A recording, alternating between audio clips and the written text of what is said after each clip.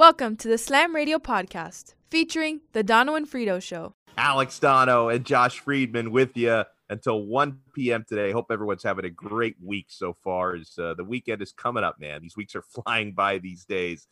You know, I was just on Frito. I was doing a little crosstalk with the Amigo, and I don't know why he thought I was going to spend 2 hours talking Inter Miami today over the Miami Heat. But no, I wanted to lead off with the Miami Heat. What's Inter Miami? Come on. Yeah, it's a team. Come on, Frito. Oh, that's like the thing on the other channel when I'm watching the Cubs games. See, I consider the Cubs games to be the thing on the other channel when I'm watching. Hey, their magic number's less than 10 right now. You don't disrespect my Cubs. Okay. No, I definitely wanted us to lead off with the Miami Heat today. They're playing Game 2 with the Celtics at 7 o'clock tonight. Mm-hmm. And, I mean, Frito, Game 1 was just a magical roller coaster for me watching it as a Heat fan. Throughout most of that game, it just didn't feel winnable to me. I mean, the Celtics jumped out the gate. They had the 13-point early lead. Just felt like a bad matchup for Miami, but the Heat just kept scratching and clawing their way back in, despite some bad officiating, because the NBA's last 2-minute report showed 3 poor calls, all benefiting Boston and going against the Heat. Got the game to overtime. Jimmy Butler and Tyler Hero came alive late. Hero was fantastic all game. And then, as you've already pantomimed, we had one of the greatest blocks in NBA Finals history. Bam freaking Adebayo securing the win. Yeah, that was almost 48 hours ago. I'm still buzzing from that Game 1 victory, Frito. An unbelievable block. You know, his wrist, if you look, it went way back. I'm amazed he almost didn't break that thing. What an incredible play. And it was, you know what? I mean, no, you didn't see the Celtics complain. That thing was all ball. Just what an effort play. And it showed he went out way away from the basket and realized what was happening and quickly hurried back to the basket. Unbelievable. Just, I mean, that's inspiring. And, you know, you talk about the early the early 13-point lead. In basketball, I don't care if you're regular season or Eastern Conference playoffs or whatever, you never can say, all right, this lead is insurmountable, unless it's like 30-some points. I mean, teams come back and there are big swings in basketball and momentum shifts and everything like that. Yeah, 13-point lead looks dreadful, and you think that's a horrible hole to have to dig out of. But somehow teams do it. It doesn't happen every game. Sometimes one team dominates, you know, and leads wire to wire. But there are other times, frequently in basketball, these wild swings, you know, and all it takes is a bucket or two to get hot. And you know, for all my years of reporting in sports radio, I've always been interested in the mental side of the game. And boy, you hit a basket or two, and confidence goes way up. And even for the veterans who are just used to this stuff, if the mental part of the game is so important, and confidence is so fragile. I'm not saying they don't have confidence if they miss, but if they make a basket or two, all of a sudden that basket could look this wide. And it's just, you know, what a great swing. And you know, the Heat came over the fourth quarter. Weren't they fourth quarter still down? Like it was double digits, 11, 12, 13, something like that. Yeah, I mean, in the late, maybe earlier. I think in the later stages they were down 8, and you were starting to think. But at some point in the fourth quarter, they were down double digits. No, I think you're right about that. It might have been like a 12-point deficit early in the fourth quarter. Yeah, and then, I mean, even I was just telling Larry that even when the game got to overtime, I still wasn't confident about the upcoming 5 minutes. Like I don't know, in a weird way, like maybe I was just sort of setting the bar low so I could be really happy if they won the game. But I just really at no point until, you know, the final minute and seconds of overtime did I really think we're going to do this thing. We're going to win this game. And I don't know, but I think it's changed my outlook a bit into Game 2. And yeah, you'd probably most people would expect a Celtics response tonight, because I think people are predicting a close series, maybe a 7-gamer. So the Heat are probably not going to take that 2-game lead. But I think that watching this Miami Heat team throughout the playoffs, I mean, the Indiana series was one thing because I didn't expect too much from Indiana. I didn't expect a sweep, though, so the Heat exceeded my expectations there. The Milwaukee Bucks series, though, opened a lot of people's eyes that when you count out this Miami Heat team, they just have a knack for flying under the radar with their depth because their rotation is very well rounded. You don't lose a whole lot when the backups are in the game. And so they're just able to keep in game, scratch and claw. Their closing lineup is so strong. Like we saw the way that Jimmy Butler and Tyler Hero really took over late in that game, that they're going to stick around. They're going to hang around and then become clutch in the late minutes. Like, yeah, I know a lot of people feel like tonight is the night the Celtics even it up, but I'm feeling strangely confident. Like in a weird way, I feel more confident about game 2 than I felt in game 1. Well, look, it's certainly if they win tonight, it's not over. But you think, especially with how well the Heat is playing, if they win tonight, I just can't, and it could happen if they're not mathematically eliminated, the Celtics, but I'd be very surprised if the Celtics were able to win the next 4 out of 5 against the Heat. It just seems improbable. And I want to go off on a tangent for a second. Talk about their college scouting. What was Hero, the 14th pick overall? And I did a show from the AAA the night of the draft that Bam was picked number 1. Well, he was in the mid-teens, was he not? It wasn't a top 10 pick. It was. I don't think it was a lottery they were. Hero and Bam were 14th and 13th picks. Yeah, 14th and 13th. And look at the contribution these guys have made from a early teens pick. You just maybe don't expect that. People think, oh my God, I'm out of the top 5.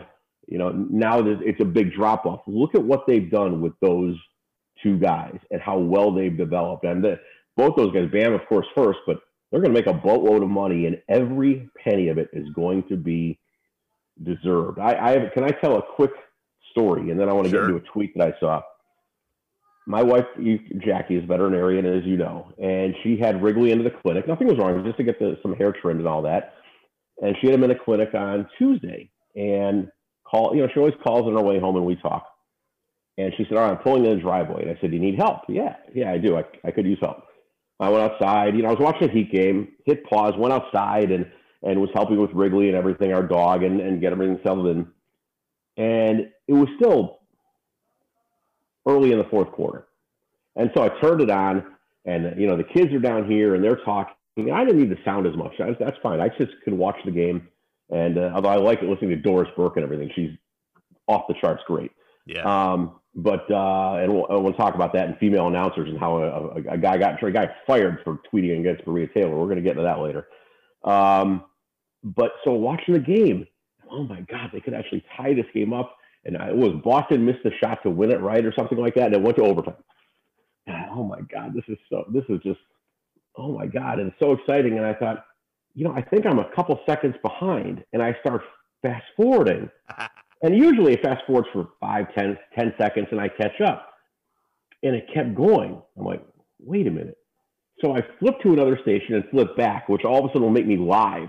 And instead of right at the beginning of the 5-minute overtime, all of a sudden there's just 12 seconds left. Oh, my God. I could have watched the whole thing. I thought maybe I was just a minute behind or 30 seconds or 10 seconds behind. But I hit pause when I went to help my wife. And I was on pause for probably a lot longer than I realized. I could have watched the overtime, but all of a sudden I see there's 12 seconds left, and then we know what happened then. But that was a little disconcerting. But that's so funny. But before you say the tweet, I want to add something on that, because I could remember.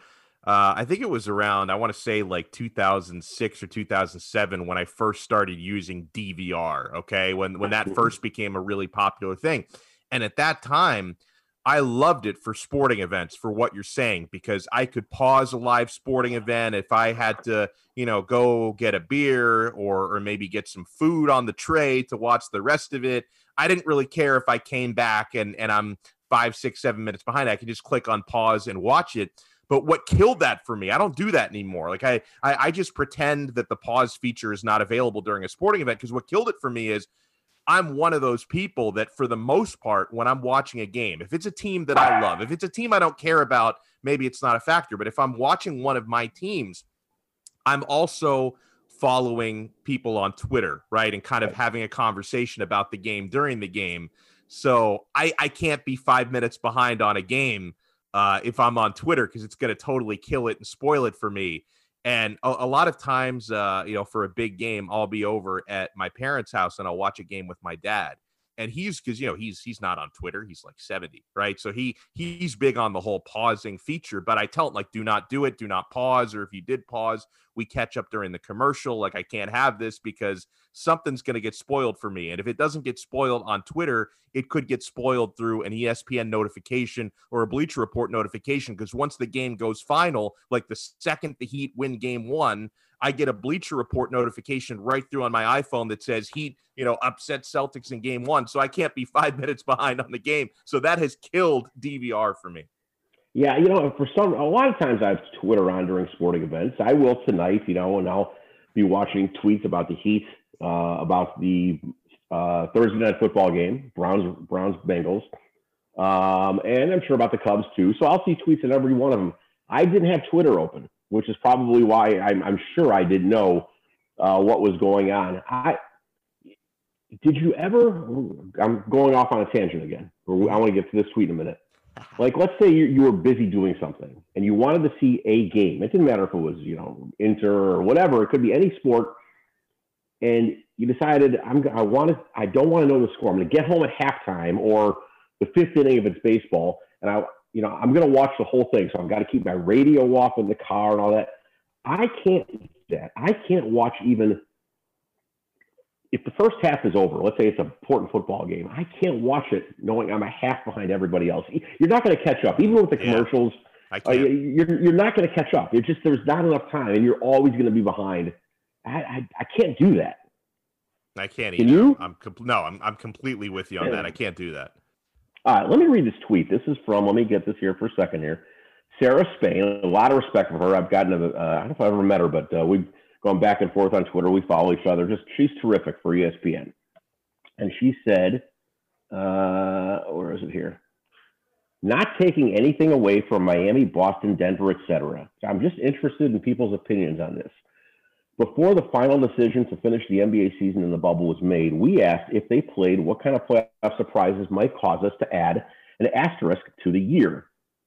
And then she continues, saying, to a man, most said, if the Lakers, Clippers, or Milwaukee got bounced before the conference finals or the finals, that would be a case where maybe an asterisk would apply. And she said a Bucks loss leads to, equals one of the most unlikely playoff upsets in recent history. Nuggets, the first time in NBA history, a team came back down 3-1. And so is there an asterisk for you?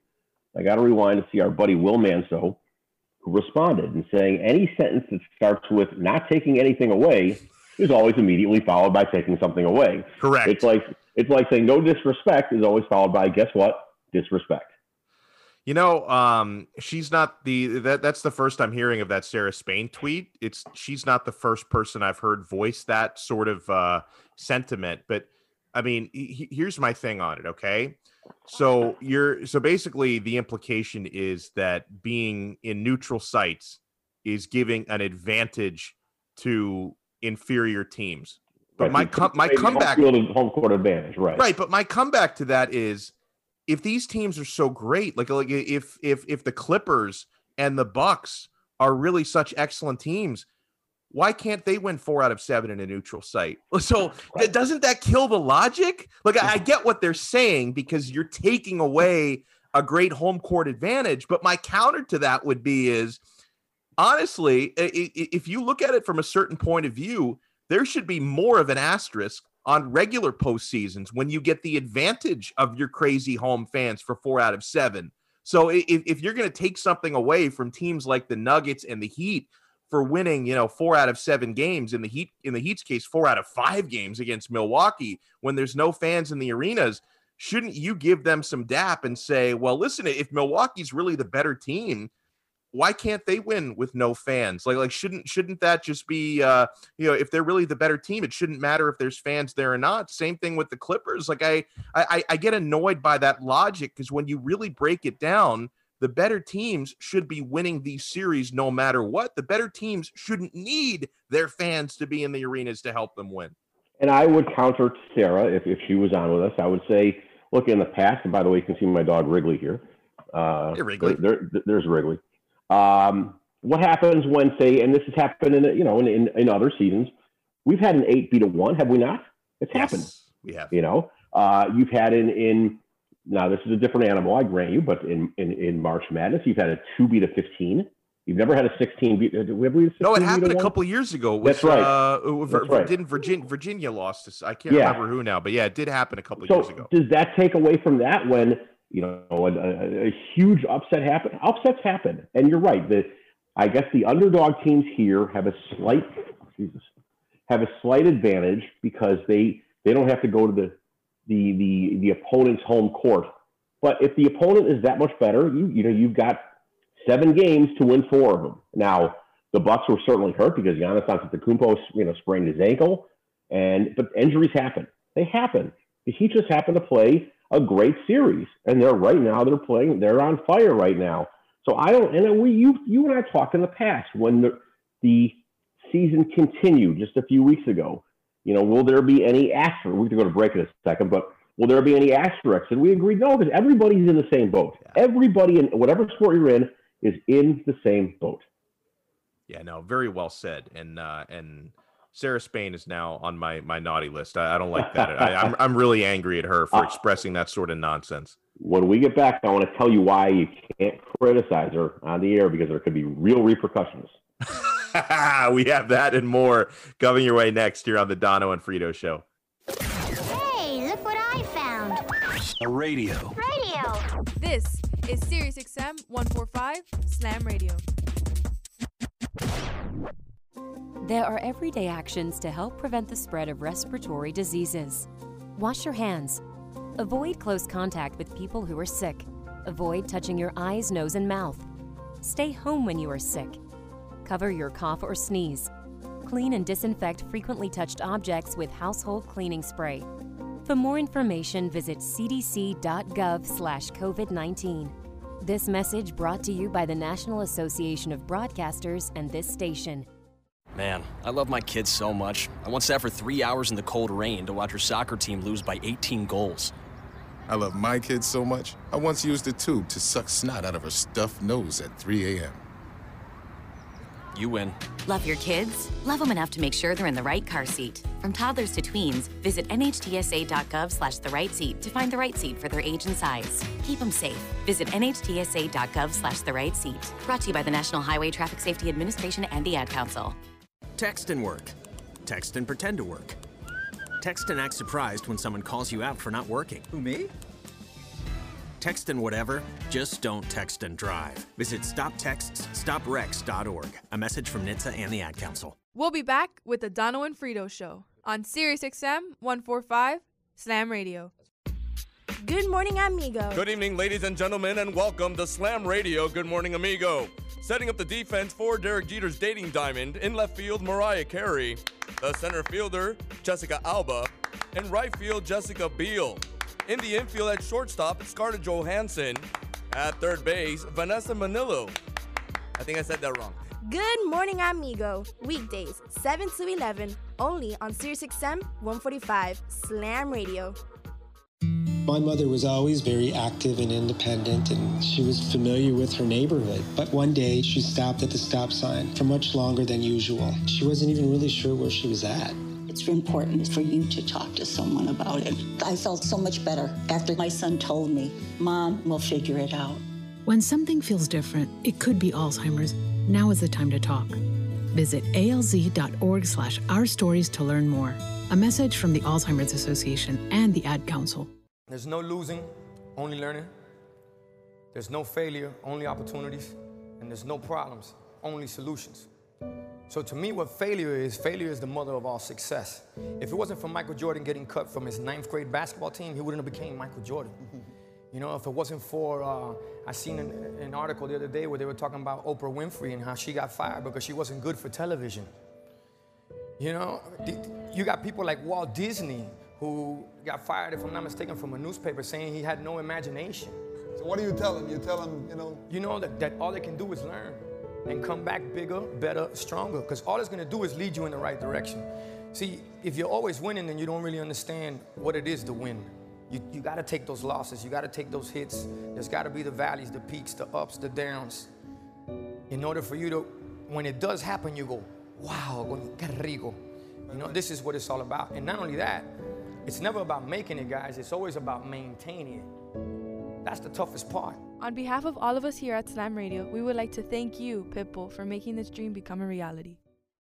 Slam Radio is more than just a radio station, but a family. It's so nice to know that you have a place where you can feel safe, where you can feel comfortable sharing your opinions and not be judged for what you feel like is right or is wrong. I'm very grateful that I've gotten this opportunity to be a part of something big, something historical. It taught me that not only that I matter, but that I have a voice. And the mentors we have here, like Frank the Tank and Amigo, make you love this amazing program even more. There are very few words that can describe Slam Radio. One word that definitely comes to mind is familia, family. We've been offered so many unique opportunities to be a part of something great. I will always be grateful to Slam Radio and everybody a part of Slam Radio. We are a family. They are my family, and they will always continue to be my family, and I will forever be thankful, and I know they got my back just like I got theirs. I love being part of Slam Radio. This is WWE Superstar The Big Show, and you're listening to Slam Radio. And now we're back with the Dono and Frito Show on SiriusXM 145 Slam Radio.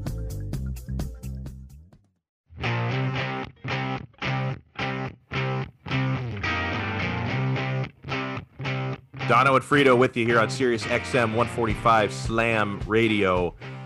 I know I can also speak for Frito when I say this, but I'm very, very careful before I click send on a tweet. I mean, even before you get to the clicking send part of it, I'm very careful when I formulate a tweet. Now, to toot my own horn here for a second, and again, I'll speak for Frito on this. Neither of us are sexist or racist or homophobic or bigoted or any of those things that can get you in trouble on social media. So it's not that I even get these thoughts entering my head, but part of being good on social media and creating conversation, sometimes you want to tell jokes, right? Sometimes maybe you want to tiptoe on the line a little bit in the interest of conversation and retweets. And so maybe there have been cases over the years with public figures, radio hosts, celebrities, whoever, getting in a lot of trouble for tweets. Sometimes these tweets that they put out are a representation of how that person feels about the world. Other times, maybe that person was reaching for a joke that just didn't work and they weren't realizing they were crossing a line. I'm not really sure. Maybe this is more the former with what Dan McNeil from The Score in Chicago tweeted out. But Frito, full disclosure, I don't think I've ever heard this man's show before. I don't follow him on Twitter. I know very little about his shtick or what he stands for. It's why I'm privileged to be sitting with you, who is a Chicago man yourself, at least a former Chicago man, and you keep up with Chicago sports radio. So when you were reading or at least hearing about after the fact this Dan McNeil tweet as he was watching Monday Night Football, and Maria Taylor was the sideline reporter. Dan McNeil got in a lot of trouble for tweeting about her wardrobe. Was that a surprising thing from Dan McNeil, Frito, or were you kind of shocked to see that come from his account? No, he's always pushed the envelope. He's always been very controversial. He's gotten fired before several times. This is his third time with The Score. I first knew of him. I don't know if I've ever met him, but, listening to The Score, which is, them and ESPN 1000 are the big two sports radio stations in Chicago, the only or all sports radio stations. And he's worked at both. And I started listening to The Score back when it started in 1992. So I've known of him for nearly 3 decades. And he's always pushed the envelope and been very controversial. I'm not surprised it happened. And maybe he thought, I'm not even sure he thought it was anything that provocative. I'm not talking about for output or anything. I'm just talking about the tweet. I don't think he probably thought it was anything more, maybe a little bit controversial, but I'm sure he never, if he had the inkling of a thought that this would lead to his firing, he never would have sent it. And here's what he did. Now, she was wearing an outfit that was, showed her shoulders. That's it. It was below her shoulders, the top of her outfit. That's it. And so he tweeted out, NFL sideline reporter or a host for the AVN annual awards presentation? ? Can't do that. AVN is the porn industry's awards show. Sadly, I'm very aware of what that is. And should I ask why, or just let that slide? I mean, I'm a huge fan of award shows. Oh yeah, that's it. Okay.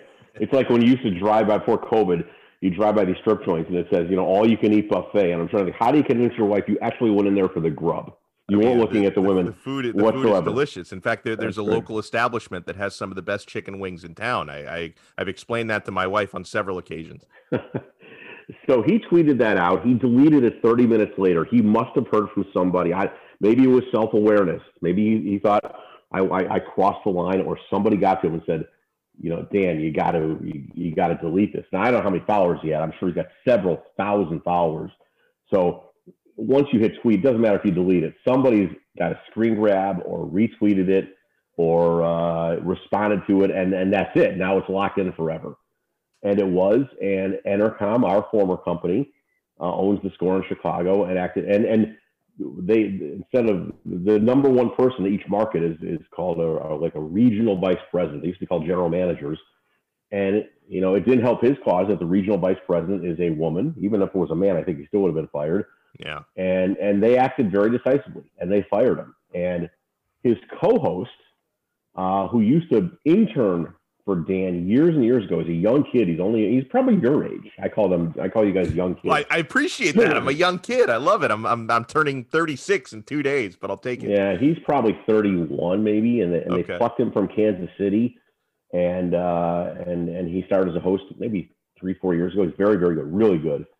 And he tweeted out, you can love someone like I love Dan and not condone what they did. And he clearly said that what Dan did was wrong, and it crossed the line, and it cost Dan his job. And I got to tell you on that note, that's a really well way to play that by the co-host, because his name is Dan Parker. And I think that's handled really well, because I can imagine, like, if I were in his shoes, that would put someone in a really tough spot. Mm-hmm. If you say nothing, you look bad by association, but if that is legitimately his friend, you also don't necessarily want to completely throw him under the bus. Like, oh yeah, I hated this guy all along. He's a gas bag. He's terrible. So I think that's a really good way to handle it, in that, this is my friend. It doesn't mean I condone everything he says and does, because Frito, I'm sure that all of us have friends, relatives, or people we associate with who may have very different worldviews, may have opinions on things that we wholeheartedly disagree with. Maybe have some thoughts we don't necessarily co-sign on. It doesn't necessarily mean I need to cancel that person from my life completely, but it also does not mean I need to condone when they say things like that. So I thought that was very well handled. Yeah, he handled it well. I'm trying to look for Danny's, tweet about that. I'll find it. I'll find it. But his career is probably over. He's had so many chances, and I just. He's had his 9 lives, so to speak. He's a talented broadcaster. He's very controversial. 2 of my brothers live in Chicago, and one is in his car a lot, for work and all that. So he's listening to sports radio a lot, and he's hated McNeil for years. Now, whether he doesn't listen to him, I don't know anymore. But he's a controversial guy, and you just have to be really, really careful. Yeah. What you tweet about it, and it cost him his job. Now, this is nothing against Maria Taylor. This is me talking now, and this is not the tweet. And I've waffled back and forth on this. I don't know. To me, there's some value occasionally to sideline reporters. Look, if you're in this case, by the way, I like the Monday Night Crew. I like Steve Levy. I like Louis Riddick. Chris Whittingham and I used to have Louis Riddick on the show quite a bit, a former player and a former executive with Washington. By the way, Washington may end up keeping, I'm going on a tangent here for 2 seconds, football team as their nickname. I like that. They might just be known, Dan Snyder sort of hinted that it might just be known from now on as a Washington football team. And honestly, I don't mind that. Like, well, why do we need stupid mascots for every team? Like, well, why do we need to adopt some animal or a slogan to describe every team? Like, why not just be the Washington football team? I don't mind that at all. I will say this, Chris Whittingham and I were co-hosting starting in 2014 for about a year and a half, maybe 2 years. And, he always was offended by that name. And back then, he's not known, he's known locally here, but a very bright guy, real good co-host, real good host, I'm saying. and he would call them on our show the Washington professional football team. He just didn't want to say the word Redskins. And so, back then, 6 years ago, that's how he referred to them. So look, if you're, Steve Levy, Louis Riddick, Brian Griese, your eyes are on the field. You may have producers down on the field looking at the sidelines, but the sideline reporters going back and forth, from one sideline to another. I think the value, where I think maybe their value is maximized, if they notice something that maybe the announcer, that Steve Levy or Brian Griese or Riddick didn't notice. And because they're looking at the field, or give a very quick injury update, or this is happening, or, I saw this happen, or two guys were jawing back and forth. Those immediate reports, I think, have value. Other than that, I don't know. I don't see much of a value in sideline reporters, be it, in basketball, in the NBA, or, most likely on the field, short of injury updates or something unusual on a sideline, you could probably do without them. Yeah, I tend to feel the same way. I think that it's a very difficult job to do well. So I think that there have been certain sideline reporters like, Doris Burke, who's sometimes up in the booth, but when she's on the sideline, I think does a nice job, just because when she interviews coaches, she asks really good questions. Yes. She's fantastic. Yeah, I've worked a lot of different jobs in this business. This has never been a full-time gig for me, but I have sideline reported twice in the last several years on Miami Hurricanes football games, and it can be a really difficult job because the primary thing that I was looking for, it was, and you get certainly more of this in football than in most of the other sports, and this is something you touched on. Quick injury updates. Okay. So I found myself kind of going from sideline to sideline. And if, a player went into like the little training tent that they set up to work on somebody, which happens probably more frequently than fans even realize, because a lot of times you don't even notice when someone's getting treatment unless you're on the sideline. And, you would try to maybe bother the team athletic trainer to try to give her an update. I don't know how every athletic trainer does it, but the guy for the Miami Hurricanes will give you, like, he's a man of few words. He doesn't give you a whole lot verbally, but he'll give you a thumbs up if the player's going to come back, a thumbs down if he's out for the game, or kind of a sideways thumb if it's still a little bit iffy. And I would try and use that, but it was really difficult to get that information sometimes. And it's not to say that they weren't good with me, the training staff, but talking to me is not their primary job. Their primary job is treating these players, and I was like an afterthought for them.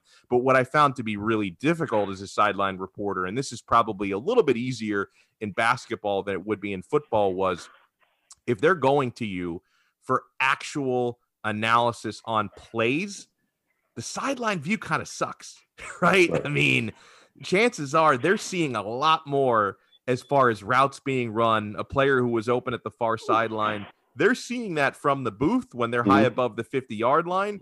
And from my vantage point at field level, trying to look over the players on the bench, there's a whole lot I'm not seeing about who might have been open on that play. So it's really very difficult to provide much from down there aside from immediate injury updates. And if you get, the interview with the coach at halftime or commercial break or whatever, outside of that, I don't really think there's a whole lot that's being done on the sideline that can't just be done by the rest of the broadcast crew. I agree. That said, I like Maria Taylor. I like the work she does, and she does it. I got to refine this out. It might take a second here. But Maria Taylor wrote back. She tweeted back to him. Oh yeah, and, I don't have that in front of me, but I did see that. I do. I have it now. She said, "Well, Danny, dearest, if you would like to continue making sexist comments about me, please bring your misogyny with you to the NBA Countdown doubleheader I'll be hosting tomorrow night. Hey, ladies, remember, you can wear whatever you feel confident in."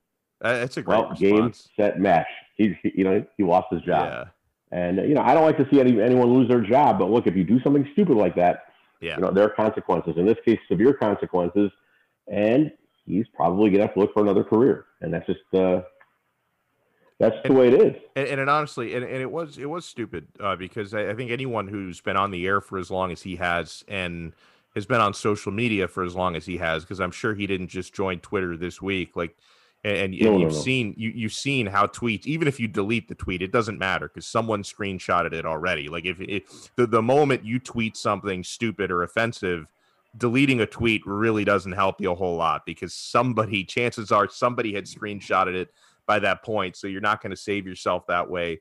I don't know how he didn't know better. I don't know how he didn't know that'd be a bad idea, but we continue till 1 o'clock today. It's the Dono and Frito show here on Sirius XM channel 145 Slam Radio. Hey, look what I found. A radio. Radio. This is Sirius XM 145 Slam Radio. There are everyday actions to help prevent the spread of respiratory diseases. Wash your hands. Avoid close contact with people who are sick. Avoid touching your eyes, nose, and mouth. Stay home when you are sick. Cover your cough or sneeze. Clean and disinfect frequently touched objects with household cleaning spray. For more information, visit cdc.gov/COVID-19. This message brought to you by the National Association of Broadcasters and this station. Man, I love my kids so much. I once sat for 3 hours in the cold rain to watch her soccer team lose by 18 goals. I love my kids so much, I once used a tube to suck snot out of her stuffed nose at 3 a.m. You win.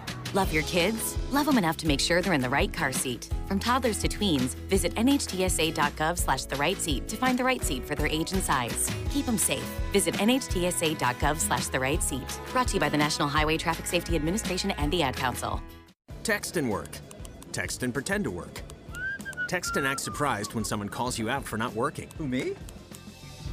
Text and whatever, just don't text and drive. Visit StopTextsStopWrecks.org. A message from NHTSA and the Ad Council. We'll be back with the Dono and Frito show on Sirius XM 145 Slam Radio. Good morning, amigo. And then I'd have one more question for him. Did you take steroids? Did you take steroids? Why? How can I do all of that and then not ask him? But why would you do that? He's not going to answer that question. Why would you answer such a question?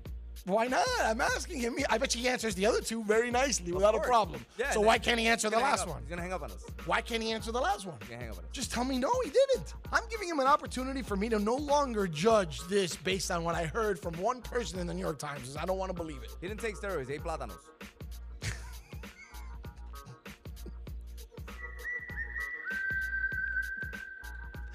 Good morning, amigo. Weekdays, 7 to 11, only on Sirius XM 145 Slam Radio. My mother was always very active and independent, and she was familiar with her neighborhood. But one day, she stopped at the stop sign for much longer than usual. She wasn't even really sure where she was at. It's important for you to talk to someone about it. I felt so much better after my son told me, Mom, we'll figure it out. When something feels different, it could be Alzheimer's. Now is the time to talk. Visit alz.org/ourstories to learn more. A message from the Alzheimer's Association and the Ad Council. There's no losing, only learning. There's no failure, only opportunities. And there's no problems, only solutions. So to me, what failure is the mother of all success. If it wasn't for Michael Jordan getting cut from his 9th grade basketball team, he wouldn't have became Michael Jordan. You know, if it wasn't for, I seen an article the other day where they were talking about Oprah Winfrey and how she got fired because she wasn't good for television. You know, you got people like Walt Disney who got fired, if I'm not mistaken, from a newspaper saying he had no imagination. So what do you tell him? You tell him, You know that all they can do is learn and come back bigger, better, stronger, because all it's gonna do is lead you in the right direction. See, if you're always winning, then you don't really understand what it is to win. You gotta take those losses, you gotta take those hits. There's gotta be the valleys, the peaks, the ups, the downs. In order for you to, when it does happen, you go, wow, qué rico. You know, this is what it's all about. And not only that, it's never about making it, guys. It's always about maintaining it. That's the toughest part. On behalf of all of us here at Slam Radio, we would like to thank you, Pitbull, for making this dream become a reality. This is WWE Superstar The Big Show, and you're listening to Slam Radio. And now we're back with the Dono and Frito show on Sirius XM 145 Slam Radio.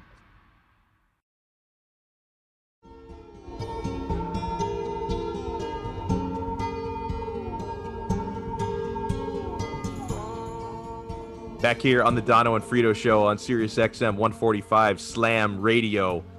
Frito, something we discussed a lot before the NFL season began, and it got underway this past Sunday, or really this past Thursday. Awesome to have pro football back. Awesome. Oh my God. What? No, I'm agreeing with you. I'm agreeing with you wholeheartedly. The way you said, "Oh my God," it sounded like you're like, "Wait, that was week one. I forgot." No, Wait, no. I am. You can't believe how excited I am to have the NFL back. Unbelievably off the charts excited. So one week in, we get our first piece of evidence on a big storyline we discussed, and that is after Tom Brady's divorce from New England, who would get the last laugh? Would it be Brady joining a pretty star-studded offense in Tampa, or would it be Belichick and what Bill can put together with Cam Newton and company in New England after Brady? 1 week does not a season make, but the first piece of evidence is in, Frito, and we had Brady and the Buccaneers struggling against the New Orleans Saints. We had Cam Newton looking reinvigorated in New England. He had a really good game. 15 times. He ran 15 times. It was crazy. The Dolphins had no answer for him. And so Belichick, Newton, and the Patriots looked very good in dispatching of the Dolphins. Brady did not look very good in losing to New Orleans. So, I mean, is this and I tend to be one of those guys who knee jerks on Brady. You know, he's in his 40s. You know, anytime he has a bad game, I talk about how he's over the hill. We did see some actual evidence of that last season, though. So I don't think this is just this is not just me saying stuff here. I think I'm actually might be onto something, but I don't know. Are you a bit concerned about Brady's prospects in Tampa after one game, or is that way too much of a leap to make this early? It's you know, you always have in the NFL overreaction Monday, and you always have after week one a big overreaction, and it's magnified this year because there was really no preseason. There were no preseason games. He couldn't work out with his teams in OTAs or anything like that, or a mini camp or two. You know, there wasn't the normal off season to develop chemistry or know, okay, I know this is where Chris Godwin, wants his ball exactly. This is how Mike Evans makes his cuts. You know, this is how OJ Howard, does this. He didn't have that. He didn't get that. So everybody's going to have a bit of a steeper learning curve as far as, meshing with their new teammates, and Tom Brady's no exception. Yeah, to use a baseball analogy, he's probably lost a couple miles off his fastball, but he's still got his brain. His brain still works fine. Now, they lost 34-23 to New Orleans, and I'm sure in New England, by and large, if he put 23 points on the board, he probably expected to win that game. It takes more than Brady. It takes a defense as well, and that defense, laid a turd, and they lost 34 points. He threw for 239 yards, 2 touchdowns, along with 2 picks, and one of them was a pick six. Yes. Now, afterwards, Bruce Arians, his coach, said he looked like Tom Brady in practice all the time, so it's kind of unusual to see that in the ball game because they didn't do things that we didn't get ready for. Everything they, meaning the Saints, did, we thought we were ready for. One interception was a miscommunication between he and Mike, meaning Mike Evans. He thought Mike was going down the middle. It was a different coverage. Mike read it right. He should have been across his face, but Tom overthrew it. The other one was a screen pass with an outlet called. He threw the outlet, and it was a bad pick. It was a pick six. It was a bad decision, obviously, he means by Tom Brady. Now, Arians later corrected himself, saying Evans was at fault for the first interception.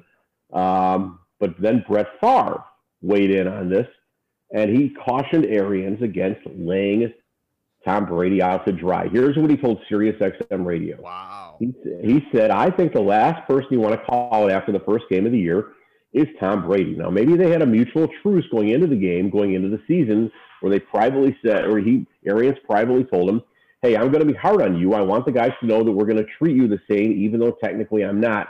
So are you okay with that? If they have a truce, great. If not, I think you're barking up the wrong tree. I don't think Tom Brady's above reproach. If he shouldn't be, and if he has a bad game, if he throws a pick six, what are you going to sugarcoat it and say, no, it wasn't. If it wasn't Tom's fault, if it was tipped by a receiver and went into the defender's hands, that's different. But if it was clearly just a boneheaded play, Yes, he's a first ballot Hall of Famer. He's going in the nanosecond. He's eligible, but he isn't above reproach. And if he deserves criticism, I don't think there's anything wrong with Bruce Arians saying, "Look, he had a bad game. He threw a pitch down the middle, and look what happened." And Brady's not an idiot, right? No. Brady, I'm sure, has gone over the film 100 times. He's gone over it with Arians. He's probably gone over it individually without Arians or with his position coaches. If it's obvious that those picks were on him, because Bruce Arians also not an idiot, really good offensive mind, quarterback coach, quarterback whisperer, in addition to being the head coach. Brady, I'm sure, has to understand that, yeah, just because I'm a first ballot Hall of Famer and I'm, one of the winningest NFL players of all time doesn't mean I need to obviously be treated differently. I would hope Brady understands that. I would hope Brady doesn't expect his head coach to sugarcoat things to the media. If Brady screwed up, if he was in the wrong on those plays, you should expect your coach to say it. With what Brett Favre said, I wonder if Brett Favre is projecting his own sensibilities on Brady. Right? Because Favre, as much as I loved watching him play, right? Brett Favre never struck me as the type of guy who took criticism very well. And so I wonder if he's kind of projecting the way that he would look at it on Brady. I mean, let's not forget, Brett Favre had a lot of not very nice things to say about whether he was going to be Aaron Rodgers' mentor when Rodgers came into the league. He seems a little bit egotistical to me, Favre. I mean, he also seems like a down-to-earth guy, but from the quarterback standpoint, a little egotistical. So I wonder if Favre is projecting his sensibilities on Brady. It's not to say it's out of the realm of possibility that Brady would be such a prima donna that he wouldn't want to be criticized. But logically, I am 1,000% with you, Frito. Tom Brady should not be above reproach. If your head coach is commenting on what went wrong on those INTs and when you're reviewing film, if your head coach, who's also a good offensive mind, sees your mistakes led to those interceptions, I would not expect him not to say it. Arians should be honest. I agree. I think you should be honest. Now, maybe this dealt more with practice than with other things. But there's I'll tell you why. I'm connecting these dots here. I'm not, going off on a huge tangent.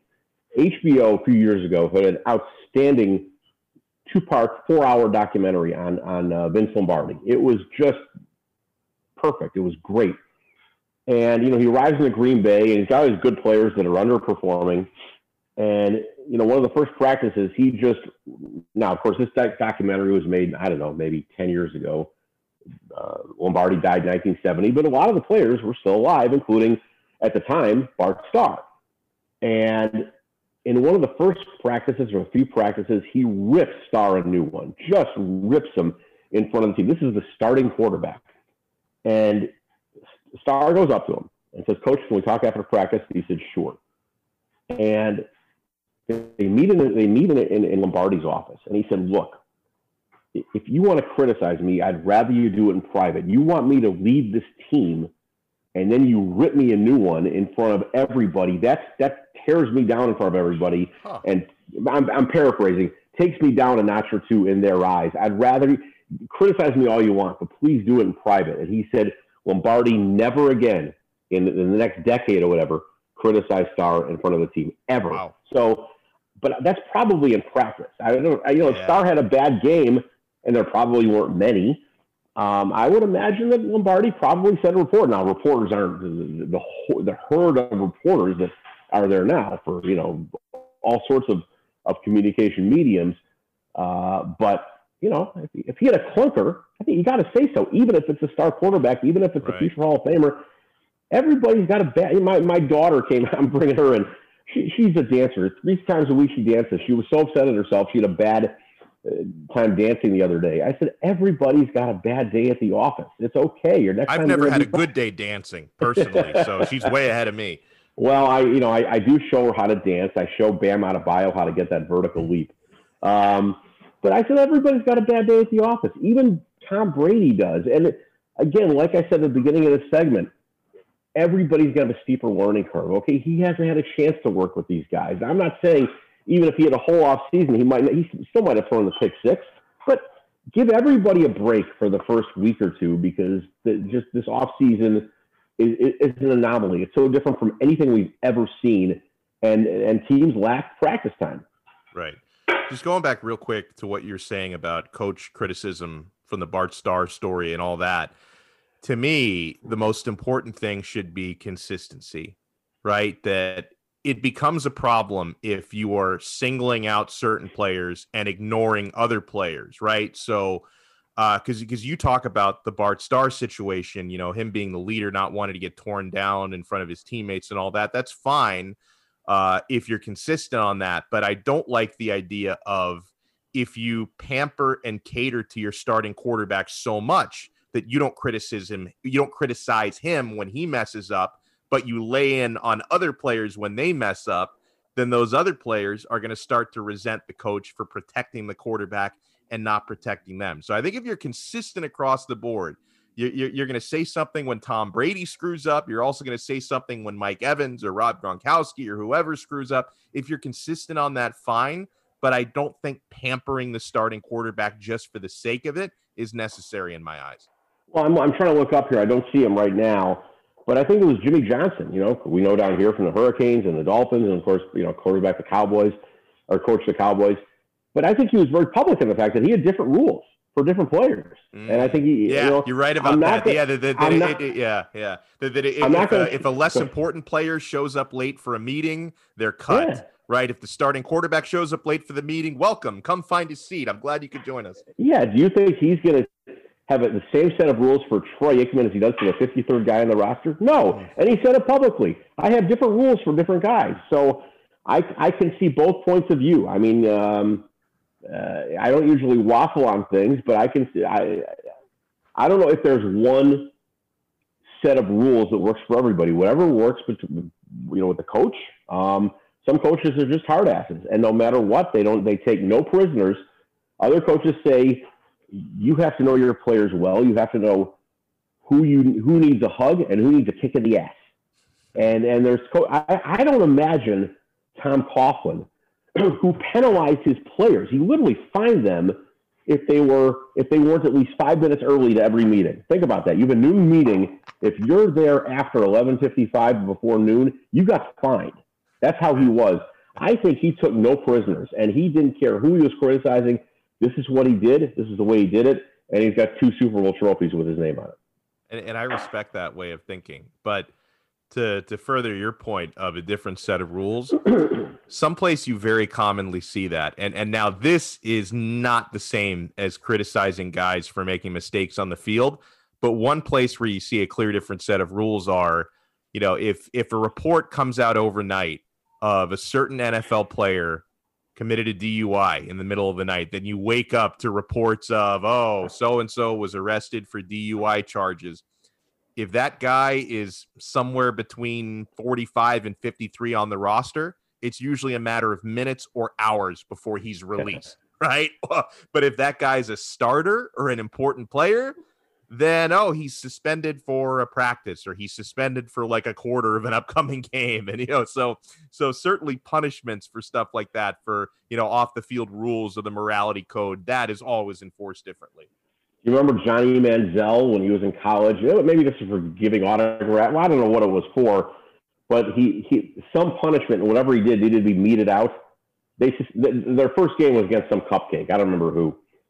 They suspended him for the first half of the first game. I remember that. Was his punishment, it was for signing unauthorized autographs was what it was. Yeah, so that was his punishment. Like, that's a big deal. I mean, you're playing a cupcake. You're probably up 20-0 anyway, and you just give the guy, a few minutes breather. Hey, Johnny, look like you're suffering, okay? Oh, man. So we have a big 12 o'clock hour coming up. I want to talk a little bit more about the NBA Conference Finals. But before we get to that, I want to get Frito's take on my latest progress on The Sopranos, because Frito always amazes me, because I'm rewatching The Sopranos for the third time, but it had been over a decade since the last time I watched it all the way through. So there were a lot of things I did remember, certain things I don't remember, and Frito has seen every episode 50 times, so he remembers every detail. It's funny because I didn't watch The Sopranos until 2013. long after going off the air. I never watched it until then, and I've watched it now probably 5 times. That's and amazing. You know, this podcast they have a couple hours every every week. I watched an episode night. of that, by the way. I did watch an episode of the podcast. You did? So we'll talk about that. I did. We'll talk Okay. about that as well. You're listening to Dono and Frito here on Sirius XM Slam Radio. I found a radio. This is Sirius XM 145 Slam Radio. There are everyday actions to help prevent the spread of respiratory diseases. Wash your hands. Avoid close contact with people who are sick. Avoid touching your eyes, nose, and mouth. Stay home when you are sick. Cover your cough or sneeze. Clean and disinfect frequently touched objects with household cleaning spray. For more information, visit cdc.gov/COVID-19. This message brought to you by the National Association of Broadcasters and this station. Man, I love my kids so much. I once sat for 3 hours in the cold rain to watch her soccer team lose by 18 goals. I love my kids so much, I once used a tube to suck snot out of her stuffed nose at 3 a.m. You win. Love your kids? Love them enough to make sure they're in the right car seat. From toddlers to tweens, visit nhtsa.gov/the right seat to find the right seat for their age and size. Keep them safe. Visit nhtsa.gov/the right seat. Brought to you by the National Highway Traffic Safety Administration and the Ad Council. Text and work. Text and pretend to work. Text and act surprised when someone calls you out for not working. Who, me? Text and whatever, just don't text and drive. Visit StopTextsStopWrecks.org. A message from NHTSA and the Ad Council. We'll be back with the Dono and Frito Show on Sirius XM 145 Slam Radio. Good morning, amigo. Good evening, ladies and gentlemen, and welcome to Slam Radio. Good morning, amigo. Setting up the defense for Derek Jeter's dating diamond, in left field, Mariah Carey. The center fielder, Jessica Alba. In right field, Jessica Biel. In the infield at shortstop, Scarlett Johansson. At third base, Vanessa Manillo. I think I said that wrong. Good morning, amigo. Weekdays, 7 to 11, only on Sirius XM 145 Slam Radio. My mother was always very active and independent, and she was familiar with her neighborhood. But one day, she stopped at the stop sign for much longer than usual. She wasn't even really sure where she was at. It's important for you to talk to someone about it. I felt so much better after my son told me, Mom, we'll figure it out. When something feels different, it could be Alzheimer's. Now is the time to talk. Visit alz.org/ourstories to learn more. A message from the Alzheimer's Association and the Ad Council. There's no losing, only learning. There's no failure, only opportunities. And there's no problems, only solutions. So to me, what failure is the mother of all success. If it wasn't for Michael Jordan getting cut from his 9th grade basketball team, he wouldn't have became Michael Jordan. You know, if it wasn't for, I seen an article the other day where they were talking about Oprah Winfrey and how she got fired because she wasn't good for television. You know, you got people like Walt Disney who got fired, if I'm not mistaken, from a newspaper saying he had no imagination. So what do you tell him? You tell him, You know that all they can do is learn and come back bigger, better, stronger, because all it's gonna do is lead you in the right direction. See, if you're always winning, then you don't really understand what it is to win. You gotta take those losses, you gotta take those hits. There's gotta be the valleys, the peaks, the ups, the downs. In order for you to, when it does happen, you go, wow, qué rico. You know, this is what it's all about. And not only that, it's never about making it, guys. It's always about maintaining it. That's the toughest part. On behalf of all of us here at Slam Radio, we would like to thank you, Pitbull, for making this dream become a reality. This is WWE Superstar The Big Show, and you're listening to Slam Radio. And now we're back with the Dono and Frito Show on Sirius XM 145 Slam Radio.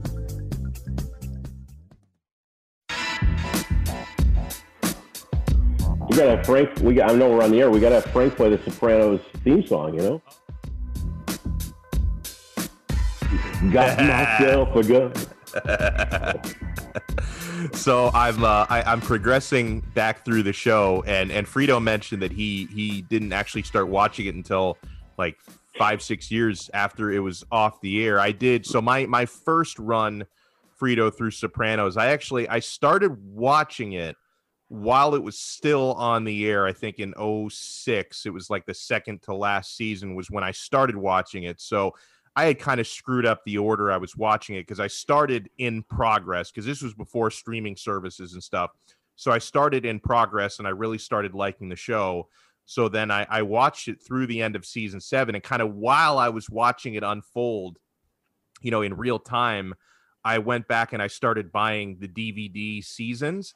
Right. And I got to tell you, the best thing about having streaming services now, because now even, you know, with HBO, you get the HBO Max and the whole library is on there, you know, and for other shows, you've got the Netflix, the Amazon Prime, the Hulu and all that.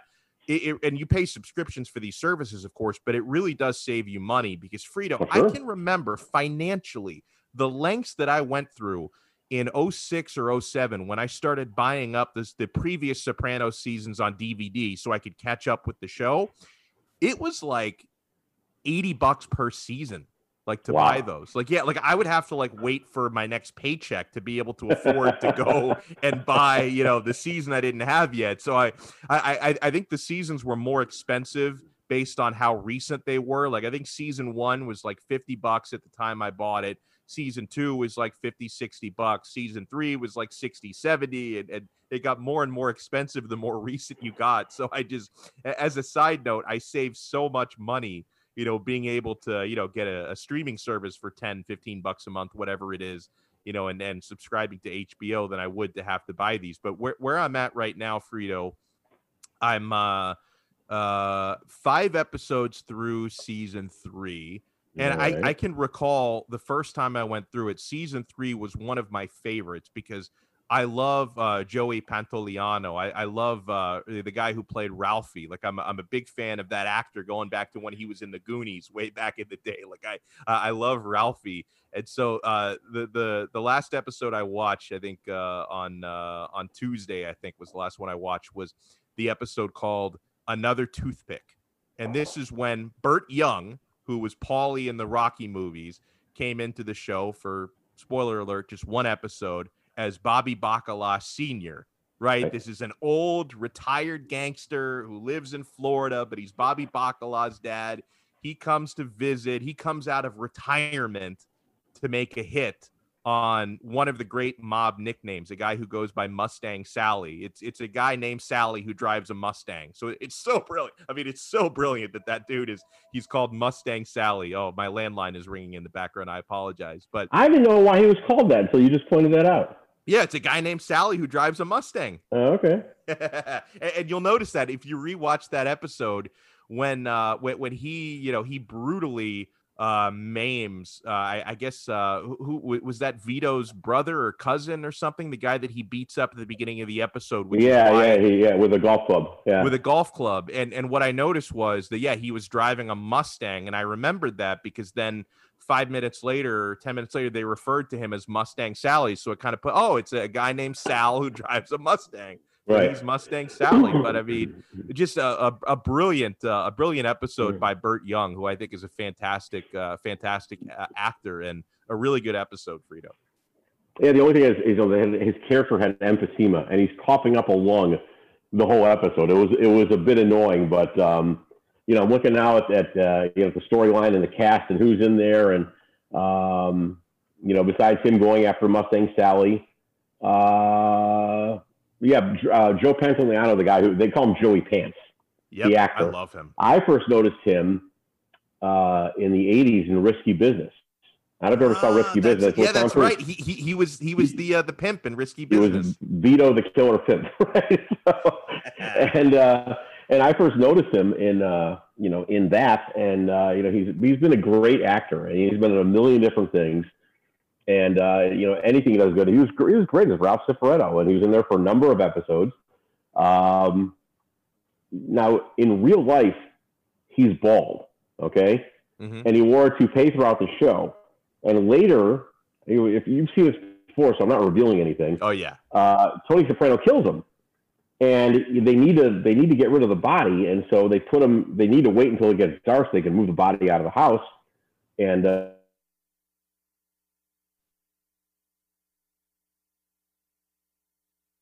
I don't know if it's just me, but I lost you.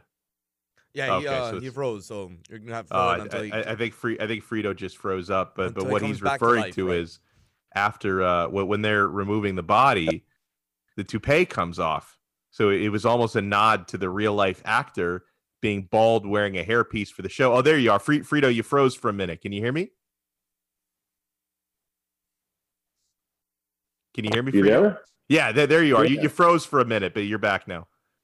So and you so were just talking about how they had to wait until dark to move the body. Right, it got dark. So they have his body in the bathtub, and they need to get rid of his head. So Christopher, who came over to help move the body, grabs his hair, is about to move him, and pulls the toupee off. And he goes, "Whoa! Oh my God!" And he just pulls him off, and it scares the hell out of Christopher. He turns to Tony. He says, "Do you know about this?" He goes, "Of course I knew about it."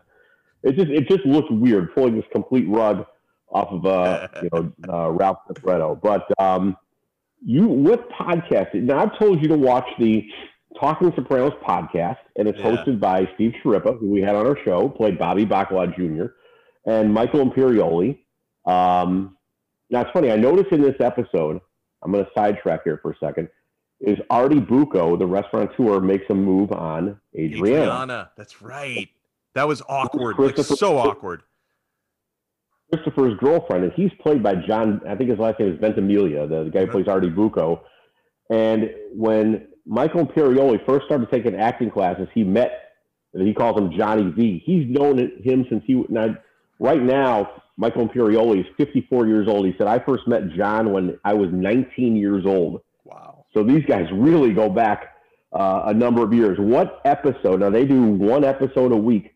What episode did you see? Were they reviewing? Yeah, now, since I got so much farther in front on watching the show and I wasn't like going episode by episode of the pod, I went way out of order, Frito, but I went through the YouTube page for Talking Sopranos, and I kind of, I think this was I watched this like right after I had just started season 3. So I kind of looked through their catalog and thought, what would be a good episode to watch? So the one I ended up watching was the companion podcast for, I can't remember the episode title, maybe you can, but for the episode where Richie Aprile, ended up getting killed by Janice. And I wanted to watch that. That was called The Knight in White Satin Armor, I think. And so that episode of the podcast, they had on, the actor who plays Richie Aprile, and it was wild watching. I mean, first of all, what he looks like, 20 years later, the same face, in his late 70s, Yeah. But it just like kind of hearing, and he does sort of have like a similar accent to the one that he had as Richie Aprile. So he wasn't faking the New York thing. So that was kind of like somewhat legitimate to the way he actually talks. But yeah, well, watching that back and watching them, and they spent a good chunk of time kind of discussing his career before they got into what happened in the episode. But yeah, the whole thing was very entertaining. I'm still watching that because that's the most recent podcast. So you watch the most recent one. I didn't realize that was the newest one. That was the one I picked out to watch. The podcast drops Sunday into Monday. So at midnight Sunday, as it turns into Monday, they drop the new one. And so I'm almost done with that. And they went through the scene when and Steve Sciarippa called it the biggest surprise in the whole show when Janice kills Richie Aprile. And it was, and no one saw that coming. No one, because you figured he was going to get killed at some point. Yeah, but you didn't think you thought he was going to get killed by like Christopher, one of Tony's guys. Like you thought it was going to be Tony carrying out the hit. Well, Tony ordered the hit on him. Remember that he pulled Silvio Dante into the back office of the Bing and said, turns out my future brother-in-law wants new leadership. He's not happy with the old one. And Silvio contemplates it for a minute as a consigliere and said, I just don't see any benefit to keeping him around. And Tony says, get it done. Yeah. And Silvio pokes him in the chest like, okay, your orders. And they were going to do it. And, who would have done it? I don't know. Maybe Christopher, maybe Paulie. I don't know. But they were going to get it done. And Janice really, and I was wondering, and they pointed this out in the podcast, why did Janice have access to a gun like that? Well, they had showed in an earlier episode. I know my wife is going to, she's on the other side of the room. She's going to look up when I say this. Mm-hmm. But they showed one scene a few episodes earlier when Janice and Richie had sex, and he's holding a gun to her head during sex. That's right. And I think that's why she had access to a gun. And I think that they referenced that, which is really good foreshadowing by the show. I think it was near the beginning of that very episode, or it might have been the episode before, it might have been one episode before, but Janice was wedding dress shopping with Carmela. And Janice told Carmela about that whole kink that Richie is into that. So they referenced that again after you originally saw the gun. They made reference to it, and Janice even said, "Well, he doesn't even always make me put a clip in it." So you know that there is a clip. Like so maybe sometimes when they do that, there's no clip in the gun. Other times there is. But yeah, I mean, I'm glad you pointed that out because it goes to show you how amazing the foreshadowing was, because it wasn't just a gun that appeared from nowhere. Like, you knew exactly why that gun was there. I like, if I'm seeing a movie, a TV show, I like noticing mistakes if I can catch them. And if you can go back and watch part of this episode, the scene where he gets shot, okay? And if you're watching this on Zoom, you'll see this. If you're listening, you won't see it. But he gets shot like right here, okay, as he's falling back. And the next shot is him laying on the ground. Now, he got shot twice. He was still alive after the first one. And all of a sudden, the gunshot moves to like here. Oh, really? It really did. Oh, I'm sorry. You can't see that. He gets shot here. Yeah. And when he falls backwards, all of a sudden it moved to here. So someone in the continuity department wasn't doing their job. They clearly moved. But, that was a big shock that they got rid of. I mean, Richie Trio, I think it was on for 10 episodes. They kept saying this, during the podcast. That guy was so scary, and his eyes were just frightening. He was afraid of no one, and the embodiment of evil. And he didn't value human life at all. The first episode he's in, he runs over Beansy. Just runs over with a car 3 times and paralyzes him. He has no regard for anybody's life whatsoever. And David Proval did a fantastic job. And I told you once before, his acting range is so good. He played the embodiment of evil in The Sopranos, and in one episode of The West Wing, he played a rabbi. That's so great. And another thing that I love about that season, and this might have been the episode prior to that. I'm not sure if it was the same episode, but when Richie brings his whole plot to Junior, right? That Richie is strongly implying to Junior that I want us to get rid of Tony so I can be in charge. And then Junior has that great scene with Bobby Bacala where he talks through the whole thing and he's like, yep, I'm better off with Tony. I'm better off with. So he's decided at that point, he's going to make Tony aware of the plan so that Tony can act first. So he's better off with Tony. And then the reaction of Bobby Bacala is so incredible. He's just staring at Junior, and the Junior says, what? And then Bobby just says, I'm in awe of you. Yeah.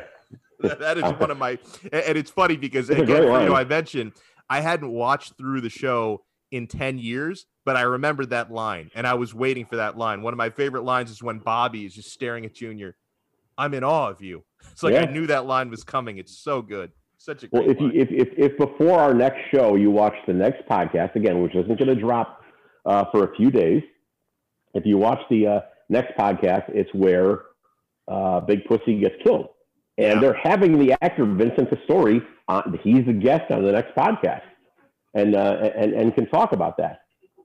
And so I can't wait to see that one. That's the one where, they suspected Big Pussy was a rat for a long time, and it was finally confirmed. And, it's tough because Tony's known him since they were kids. And I know. Tony had to off him. But did you like the podcast in general? Yeah, I do like it. I mean, it's cool. I mean, I thought there was maybe the fluff at the beginning was it got a little long before they actually got into the episode itself, because they were talking a lot about like the movies this guy had been in and stuff. So at a certain point, I'm like, all right, guys, let's get to the point. But no, overall, I loved it. I mean, just being able to watch, Steve Schirripa and Michael Imperioli just kind of shoot the bleep and talk about the show and reflect on those memories. And these guys had, I don't know if they kept journals or what during the filming, but they have great memories of this stuff that was filmed, 20, 21 years ago by this point. And no, it's as any fan of the show, I think you would enjoy watching them just kind of cut it up and break down these episodes. Well, I don't think either one had watched the show until the first time it aired. And one of the things I found out is when the last episode aired, about 10 of them got together and they were paid to do this, including James Gandolfini and Imperioli, Steve Schirripa, et cetera, then a few other actors. And they watched it together, and it was at the Seminole Hard Rock in Hollywood down here. They hired them. They laid out the white carpet. They went to their own private room, and they watched the show together. And the Seminole Hard Rock paid them, who knows how many gobs of money they paid them to come to the Seminole Hard Rock. And again, this is the last episode of The Sopranos, and I'm sure that place was just packed for a chance to get a glimpse of these guys. Yeah, no doubt about that. No doubt. All right. So real quick, let me tell you a real quick story. They're selling these merchandise for the podcast, and it says Michael Imperioli and Steve Sciarippa. And before one of these episodes, this is maybe 5 or 6 episodes ago, Sciarippa goes nuts because his name is second. And he gets really, I don't know if he's acting or not, but he got really pissed off. It was like a 5 or 6 minute segment, and then they went into the regular podcast. And he went just bananas. He was so angry at that. And Imperioli's like, I'm sure it's just because of alphabetical. And he went crazy. And we're all wondering on Twitter, is this real or not? We don't know. Wow. That's I don't know, man. I've got to think. I mean, I feel like Sciarippa and I are old friends because we had him on our show that one time. But he doesn't strike me as the type of guy who would really be that upset over that. But I don't know, man. That's interesting. Well, the Frito and Dono show will continue until 1 o'clock here on Sirius XM's Slam Radio Channel 145. Hey, look what I found. A radio. This is Sirius XM 145 Slam Radio. There are everyday actions to help prevent the spread of respiratory diseases. Wash your hands. Avoid close contact with people who are sick. Avoid touching your eyes, nose, and mouth. Stay home when you are sick. Cover your cough or sneeze. Clean and disinfect frequently touched objects with household cleaning spray. For more information, visit cdc.gov/COVID-19. This message brought to you by the National Association of Broadcasters and this station. Man, I love my kids so much. I once sat for 3 hours in the cold rain to watch her soccer team lose by 18 goals. I love my kids so much, I once used a tube to suck snot out of her stuffed nose at 3 a.m. You win. Love your kids? Love them enough to make sure they're in the right car seat. From toddlers to tweens, visit nhtsa.gov/the-right-seat to find the right seat for their age and size. Keep them safe. Visit nhtsa.gov/the-right-seat. Brought to you by the National Highway Traffic Safety Administration and the Ad Council. Text and work. Text and pretend to work. Text and act surprised when someone calls you out for not working. Who, me? Text and whatever, just don't text and drive. Visit StopTextsStopWrecks.org. A message from NHTSA and the Ad Council. We'll be back with the Dono and Frito Show on Sirius XM 145 Slam Radio. Good morning, amigo. Good evening, ladies and gentlemen, and welcome to Slam Radio. Good morning, amigo. Setting up the defense for Derek Jeter's dating diamond, in left field, Mariah Carey. The center fielder, Jessica Alba. In right field, Jessica Biel. In the infield at shortstop, Scarlett Johansson. At third base, Vanessa Manillo. I think I said that wrong. Good morning, amigo. Weekdays, 7 to 11, only on Sirius XM 145 Slam Radio. My mother was always very active and independent, and she was familiar with her neighborhood. But one day, she stopped at the stop sign for much longer than usual. She wasn't even really sure where she was at. It's important for you to talk to someone about it. I felt so much better after my son told me, Mom, we'll figure it out. When something feels different, it could be Alzheimer's. Now is the time to talk. Visit alz.org/ourstories to learn more. A message from the Alzheimer's Association and the Ad Council. There's no losing, only learning. There's no failure, only opportunities. And there's no problems, only solutions.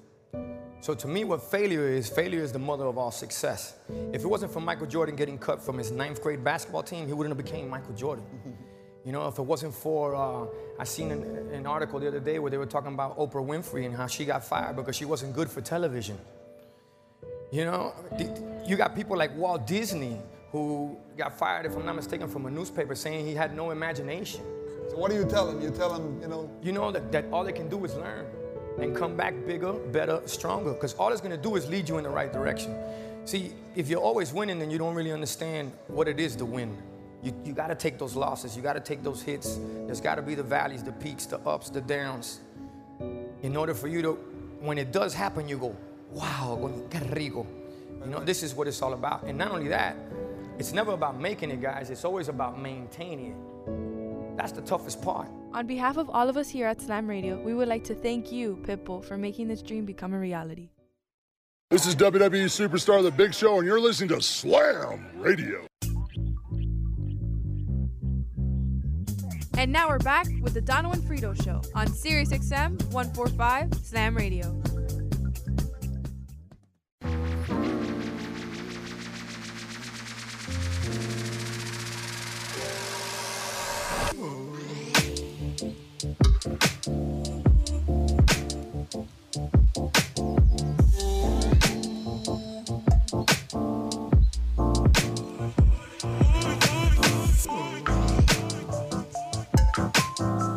Dono and Frito Show here on SiriusXM 145 Slam Radio. It's still 1 o'clock today. Always enjoy talking some Sopranos with Frito. Maybe we'll circle back to it, but we have Game 2 of the Eastern Conference Finals coming up tonight at 7 between the Miami Heat and Boston Celtics. I am not shy about the fact that I am virtually a lifelong Miami Heat fan. I say virtually because the franchise didn't come into existence until I was about 5 years old. But for the entire life that I can remember, I have been a Miami Heat supporter. I did not expect the Heat to win Game 1. I really didn't expect them to win until overtime was already in progress. You know, in Game 1, you could see some of those Celtics mismatch issues that we'd heard so much about and talked so much about. The Heat had the 13-point deficit early. They had a double-digit deficit in the fourth quarter, and they were down 8 down the stretch. But you have to give credit to Erik Spoelstra and his rotation. The fact that the moment wasn't too big for a guy like Tyler Hero. The fact that, you know, a guy like Jimmy Butler, who didn't have a great game, was very good late in the fourth quarter and in overtime and helped put the game away. And Bam Adebayo, I'm sure you've seen this highlight now probably 10,000 times of that very clean block that he had against Jason Tatum to secure the win for Miami.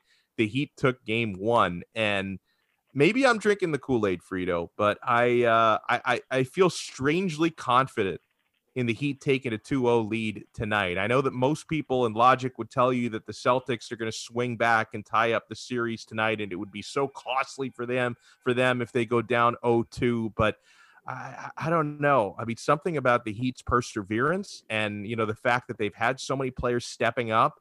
I am strangely expecting a 2-0 series lead tonight. Well, okay, well, let's say, you know, the Celtics go up big like they did in the other game, and the Heat start chipping away at their lead. And I talked earlier in the show about the mentality of athletes and everything. And as confident as the Celtics are, and they're favored to go to the finals, right? They're favored over the Heat. As confident as they are, and if they have, like, let's say a 14-point lead, and the Heat knock it down to, say, 7, do you think it creeps into their head, the Celtics head, even just a little bit? Uh-oh, here we go again. I don't know. I think that, to me, that's probably more an issue if you're down 0-2 than 0-1. But okay. I think there could be something to that. I think there could now, because, you know, I think if you're down 0-2, you're thinking, oh my God, this is creeping into my head because we're essentially losing the series if we don't win this game. It's something worth thinking about, though. I mean, I will say, Frito, that to that note, it's worth noting that when you got to the money time, right, when it was time for the Celtics to close the game out in the fourth quarter and try to close it out in overtime, all of a sudden, shots that Jason Tatum was making through 3.5 quarters weren't falling late, right. And shots that Jimmy Butler wasn't making for 3.5 quarters started falling. So there might be something about the mentality between players on these two teams. So you might be onto something. Well, let me look at the other side of the prism, and maybe my first theory wasn't so valid, but I think this one is. If the Heat fall down 14, let's look at this from the Heat side of the prism. If they fall down 14, I'm just arbitrarily making up that number. I think Erik Spoelstra, unless it's like 2 minutes left in the game, you know, can pull his guys aside and say, look, we've been here. We were here 2 days ago, and we came back and won the game. We've seen this movie before, okay? Down 14, down 13, whatever it was. We've been here, done that. We've seen this movie. We can do it again. I think that's 100% valid. It's got to be.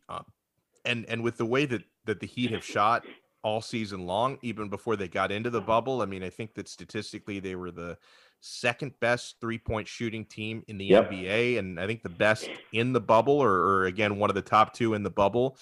That, you know, you mentioned this earlier, and it's spot on that a 13-point lead in today's NBA, or for that matter, a 13-point deficit in today's NBA, doesn't mean what it used to, right? I mean, you go back to the 1990s, and if you're down double digits in the fourth quarter, it's usually a wrap, right? But today, you're down double digits in the fourth quarter.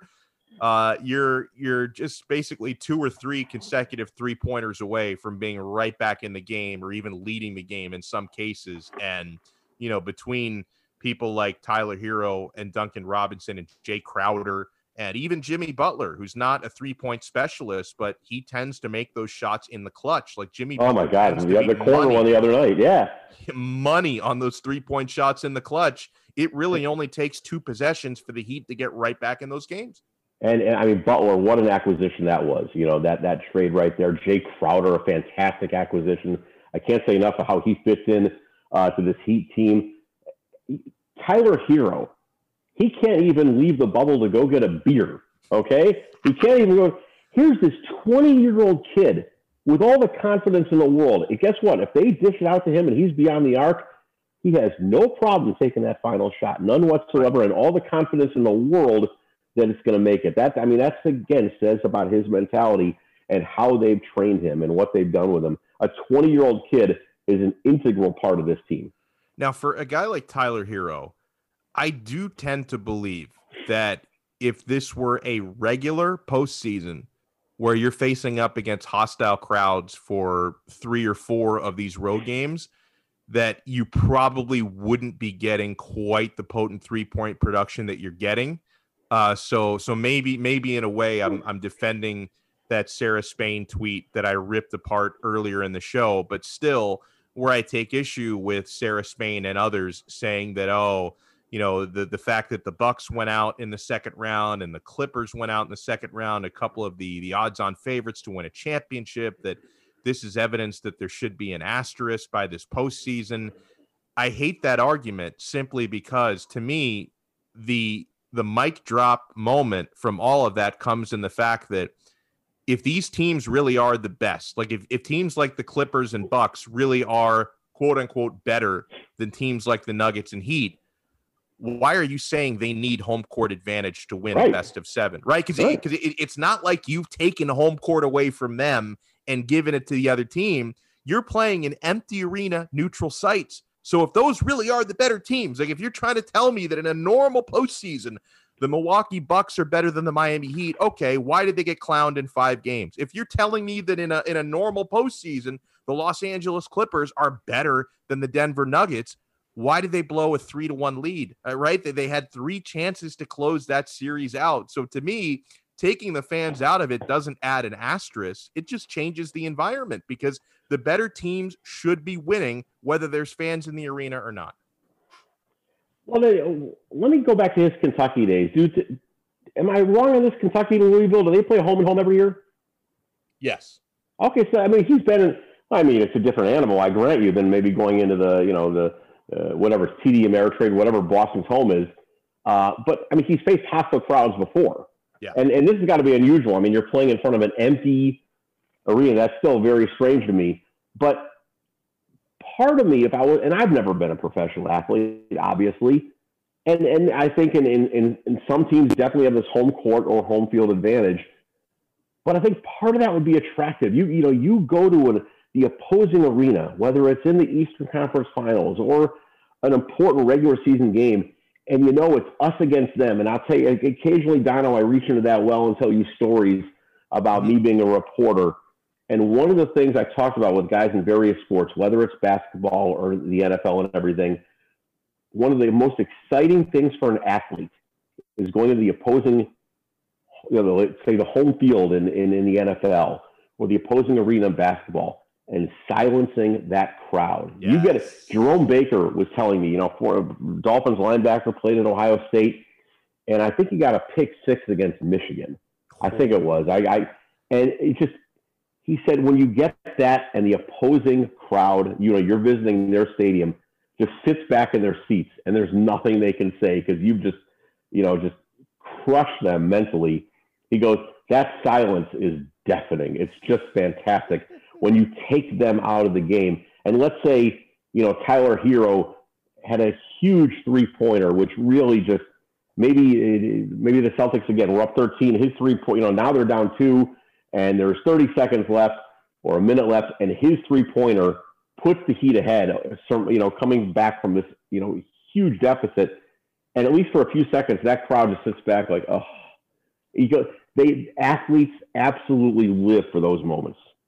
Yeah, it reminds me of a lot of the conversations I've had with former Miami Hurricanes players, guys who played during what I call the swagger era, right? From Jimmy Johnson into, the early Dennis Erickson days, people like Randall Thrill Hill, Gino Torretta, Darren Smith, some of these guys that I've talked to a lot over the years. And I tend to ask them that question, like what you were just talking about, that, and these are going back to the Orange Bowl days when there were 80,000 plus in the home stadium. Was it better to, have to win a huge game at home and have 80,000 plus going crazy, or was it better to go on the road and just break the hearts of the fans? And the guys that played at the U during that swagger era, 100% consistent on saying they would much rather go to South Bend, to Doak Campbell Stadium, right? To some of the guys who were even from kind of an earlier era when Miami used to play Florida every year,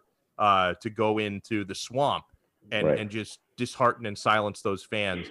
That was always the go-to, because Miami liked to kind of embrace that sort of antagonist, Tony Montana, bad guy mentality. So it was all, and as much as they loved, of course, winning for the home crowd, you can't discount that, but it was a better feeling for those guys to a man to go into a sellout crowd on the road to, 90,000 at Doak Campbell Stadium. I don't know how many people fit in Notre Dame Stadium in South Bend, but I'm sure that's a sizable crowd as well. And to go and silence and break the hearts of those fans, that was always the ultimate for them.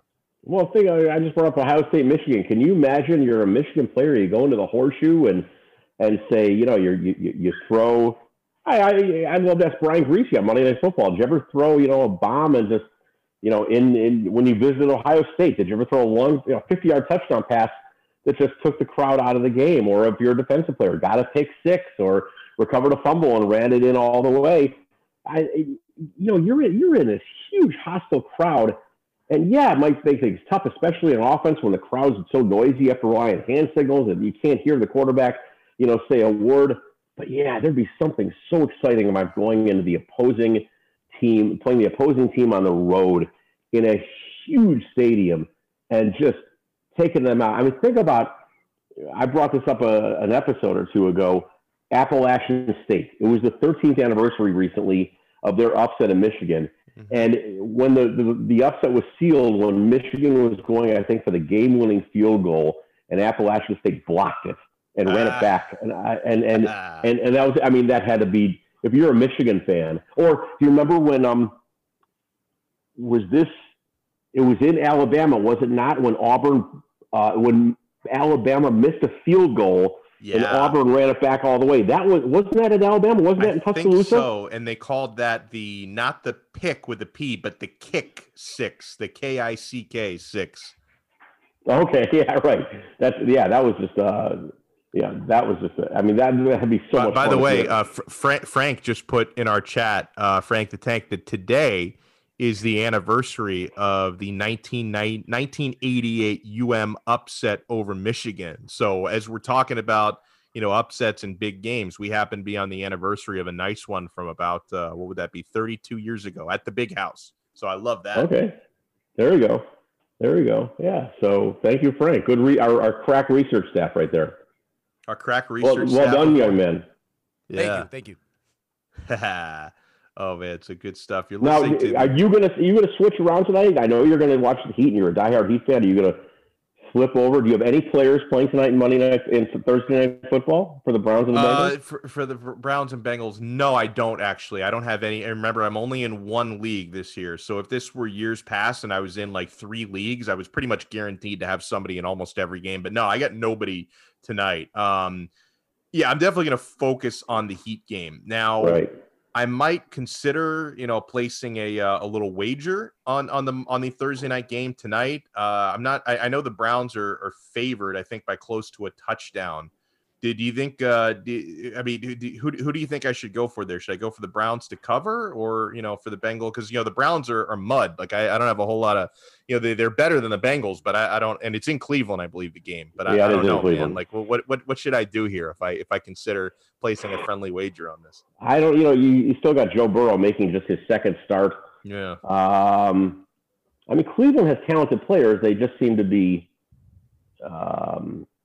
cursed. I don't know, just underperforming. Look, this is only game 2 against Kevin Stefanski is their new head coach, former offensive coordinator for the Vikings. You got to give these guys time, but they've got such a talented offense. This is weird for me because I've got Kareem Hunt, who with Nick Chubb is a big tandem. I got to bench him. I can't play him. I got 3 other guys that Saquon Barkley and Joe Mixon playing him, and Aaron Jones. It's weird keeping a guy like that on the bench, but I got to. But I'm going to go back and forth, and if I get a notification on my phone that the Cubs did something, I'll flip over to the Cubs game because I got a baseball package. So it's going to be a full night here. Yeah, it really is going to be a fun night. We'll wrap up the Dono and Frito show when we come back here on Sirius XM Channel 145 Slam Radio. Hey, look what I found. A radio. This is Sirius XM 145 Slam Radio. There are everyday actions to help prevent the spread of respiratory diseases. Wash your hands. Avoid close contact with people who are sick. Avoid touching your eyes, nose, and mouth. Stay home when you are sick. Cover your cough or sneeze. Clean and disinfect frequently touched objects with household cleaning spray. For more information, visit cdc.gov/COVID-19. This message brought to you by the National Association of Broadcasters and this station. Man, I love my kids so much. I once sat for 3 hours in the cold rain to watch her soccer team lose by 18 goals. I love my kids so much, I once used a tube to suck snot out of her stuffed nose at 3 a.m. You win. Love your kids? Love them enough to make sure they're in the right car seat. From toddlers to tweens, visit NHTSA.gov/the-right-seat to find the right seat for their age and size. Keep them safe. Visit NHTSA.gov/the-right-seat. Brought to you by the National Highway Traffic Safety Administration and the Ad Council. Text and work. Text and pretend to work. Text and act surprised when someone calls you out for not working. Who, me? Text and whatever, just don't text and drive. Visit StopTextsStopWrecks.org. A message from NHTSA and the Ad Council. We'll be back with the Dono and Frito show on Sirius XM 145 Slam Radio. Good morning, amigo. And then I'd have one more question for him. Did you take steroids? Down. Did you take steroids? Why? How can I do all of that and then not ask him? But why would you do that? He's not going to answer that question. Why would you answer such a question? Why not? I'm asking him. I bet he answers the other two very nicely without a problem. Yeah, so why can't he answer the last one? He's going to hang up on us. Why can't he answer the last one? He's going to hang up on us. Just tell me no, he didn't. I'm giving him an opportunity for me to no longer judge this based on what I heard from one person in the New York Times. I don't want to believe it. He didn't take steroids. He ate plátanos.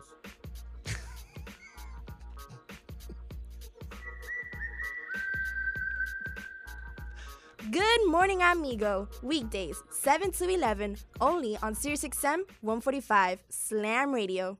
My mother was always very active and independent, and she was familiar with her neighborhood. But one day, she stopped at the stop sign for much longer than usual. She wasn't even really sure where she was at. It's important for you to talk to someone about it. I felt so much better after my son told me, Mom, we'll figure it out. When something feels different, it could be Alzheimer's. Now is the time to talk. Visit alz.org/ourstories to learn more. A message from the Alzheimer's Association and the Ad Council. There's no losing, only learning. There's no failure, only opportunities. And there's no problems, only solutions. So to me, what failure is the mother of all success. If it wasn't for Michael Jordan getting cut from his 9th grade basketball team, he wouldn't have became Michael Jordan. You know, if it wasn't for, I seen an article the other day where they were talking about Oprah Winfrey and how she got fired because she wasn't good for television. You know, you got people like Walt Disney who got fired, if I'm not mistaken, from a newspaper saying he had no imagination. So what do you tell him? You tell him, You know that all they can do is learn and come back bigger, better, stronger, because all it's gonna do is lead you in the right direction. See, if you're always winning, then you don't really understand what it is to win.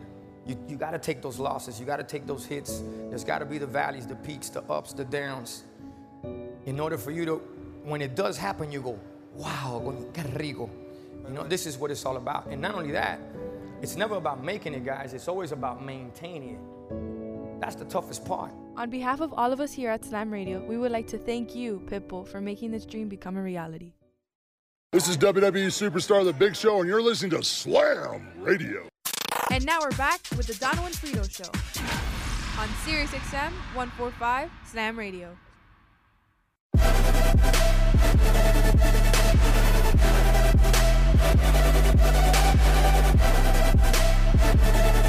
This past Sunday was opening weekend, the opening Sunday in the National Football League. The games that I focused on, Frito, I didn't really get a chance to watch the Sunday night game, but early on, of course, I was watching Dolphins-Patriots, and I was flipping back and forth also with the Packers-Vikings game because I may have had a few bucks on that. I watched Brady's Buccaneers and the Saints. So that was the big three games that I really focused on Sunday. What was your viewing experience like on the opening Sunday? If you and I were doing a daily talk show here, I would have been completely focused on the Dolphins, and during a commercial break, maybe gone to other games. But that, I went back to that game occasionally. But what I do every Sunday, since I don't have to focus on one team because I don't have a daily talk show here, is I put on a piece of paper and I do this for the early games and the late games. The games where I have players, okay, if I have, let's say I have Joe Mixon. So the Bengals game is I have the red zone package, and so I put it's on channel 711, and this player is on channel 8, and so I'm watching on my computer screen what players have the ball. It says like if it's a quarterback, like I had Carson Wentz. All right, the Eagles have the ball, so it indicates on Sportsline. You got the ball, so I know that if things are happening, I go to the Eagles game, and I know what channel it's on. And after a few minutes, I just can memorize the channels, but I keep switching back and forth, going to this game and that game and this game and that game. So that's my focus, is my fantasy team and how each player is doing. But I had mentioned last week that I was going to, and I got to be careful. My wife is sitting just a few feet away from me, but I'm not saying anything insulting. But I was going to stay at home because, no. She's looking at me like I'm already found guilty. She's giving you the evil eye now. She knows something's about to be said. No. She knows. I think the world of her mother. Her mother has been our nanny, and God, we'd be lost without her. She's a wonderful woman who's incredibly helpful. And it's her mother's birthday last Sunday, and they were having a tea for her. Huh? She turned 86. Oh, wow. 87, excuse me. She lied about her age, 87. And by 1 year, she lied about her age? 1 year, yeah. So 87 years old. And again, I don't think a T and me, even if football wasn't around, I would fit into that, okay? It's mostly women there. A couple of my brothers-in-law were there, but it's not for me. And I think they were probably glad I wasn't there. My mother-in-law completely understood. I called her. I wished her a happy birthday. But that just wasn't for me. And I planted myself in front of the TV. I watched the early games. I watched the late games. Took a little break. I'm a Cowboys fan. I watched them lose on Sunday Night Football. And so for me, it's, the NFL is back. And it brought a little bit of normalcy to what otherwise is just a horrific year. Yeah, no, it really did. I don't think at any point on Sunday when I was watching the games, and it wasn't until a little bit later when the kind of in that time between the 4 o'clock games and the Sunday night game, we took my son out for a little walk, and then my wife and I had like movie night during the Sunday night game. No disrespect to your Cowboys, but sometimes I do give some family time, but pretty much. What'd you watch? We watched the first Bill and Ted movie, Bill and Ted's Excellent Adventure, because we're working our way up to the third one that just came out that's available on streaming. So so we're gonna watch the because I hadn't watched this movie since like 1992, probably the original one. So we watched the original one. We're gonna watch the sequel at some point this week, and then we're gonna get the new one, the third one that just came out on demand at some point. So yes, so I missed most of the Sunday night game for that. But really from 1 p.m. until 6:45, 7 o'clock, I wasn't thinking at all about the pandemic. I wasn't thinking at all about politics and everything going on in the world. Like, I'm just sitting watching football, and they were in most of these games, right? They were pumping in crowd noise, because at no point were we sitting and watching empty stadiums. I kind of I don't know. I mean, they weren't showing too many shots of the empty stands, so it didn't really feel like anything was different watching these games. I want to ask you about a scoring rule and tell me what you think of this. Again, I'm going off on my tangents here. I have Kyler Murray. I didn't play him. I played Carson Wentz. Both had good games. Murray, it turns out, had a little bit better, but I still wouldn't have won my game. But Kyler, in our league, in a lot of leagues, if you rush over 100 yards, you get bonus points. Mm-hmm. Kyler Murray had over 100 yards, but at the end of the game, he took like 2 or 3 knees. And when you take a knee, it subtracts yardage from your rushing total, and he fell back below 100, cost his fantasy owners points. Do you think if a quarterback takes a knee, should they take rushing yards off his total?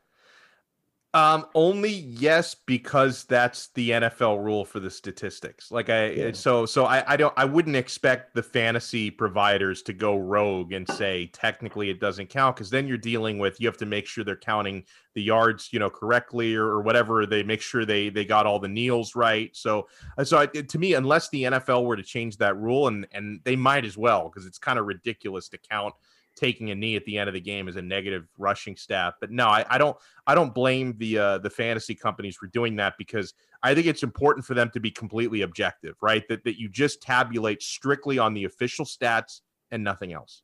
There's somebody out there that lost by like half a point because of the scoring thing. I remember years ago, I was playing a guy we used to work with named Trevor Murray, and I was playing him in the playoffs. And it was one play to go. One play in, it was a Packers-Vikings game, and it was one play left. It was like seconds left.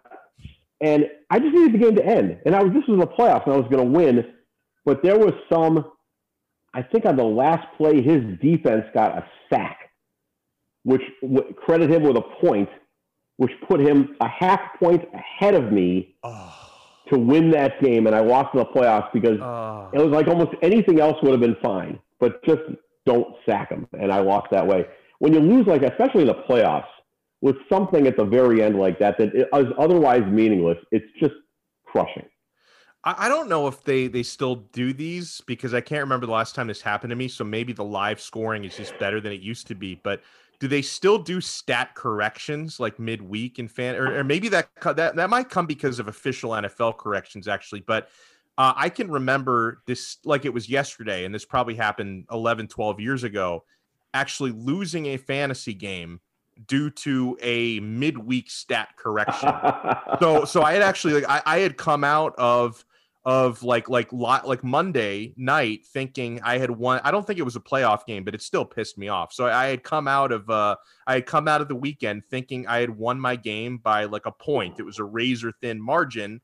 And then midweek I check it and there was a correction and I lost my game by a point. So there was a 2-point swing because of a midweek stat correction. It hasn't happened to me in a long time. So I don't know if these leagues still do that or if they just make sure they get it right the first time, but that really annoyed me. I would think you'd have to, right? I mean, if say a guy was credited with rushing over 100 yards and all of a sudden he's not, well, that you take away 5 points, at least that's in our league, and you lose. I tell you, guys I feel bad for, let's forget fantasy players. Guys like Marlon Mack plays one game, injures his Achilles, out for the year. Or you got other guys like Michael Thomas, high ankle sprain. He said, I'm going to play through it. Now I think he's been put on IR, and these IR, you're out for 3 weeks. And, you just hate to see injuries, and for a guy knocked out for an entire season right at the beginning, that's tough. And I don't know about you, but I had a feeling that in the first few weeks of this season, we're going to see more injuries than usual just because training camp was abbreviated, no preseason whatsoever.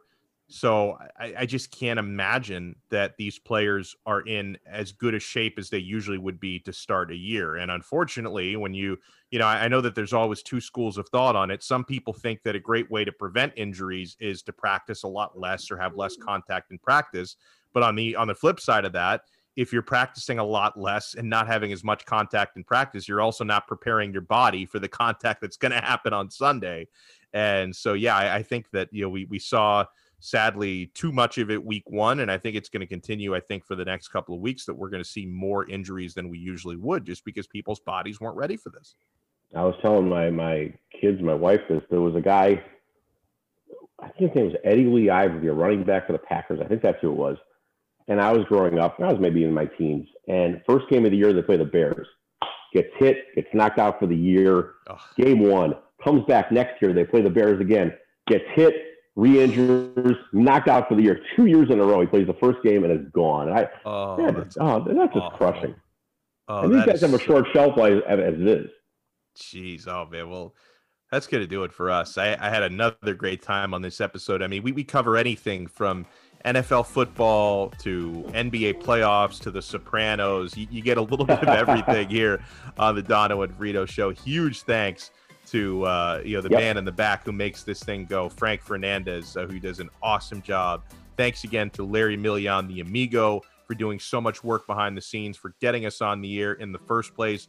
We're going to talk to you guys next Thursday. You'll have another week of NFL football in the books. We'll preview the games coming up as well. We'll talk more about The Sopranos, I'm sure. Maybe throw in some food talk. We'll talk to everybody next Thursday. For Frito, I'm Dono here on the Dono and Frito Show. The views and opinions expressed on the Dono and Frito Show are entirely those of the hosts, guests, and callers, and do not necessarily reflect the opinions of Slam Radio.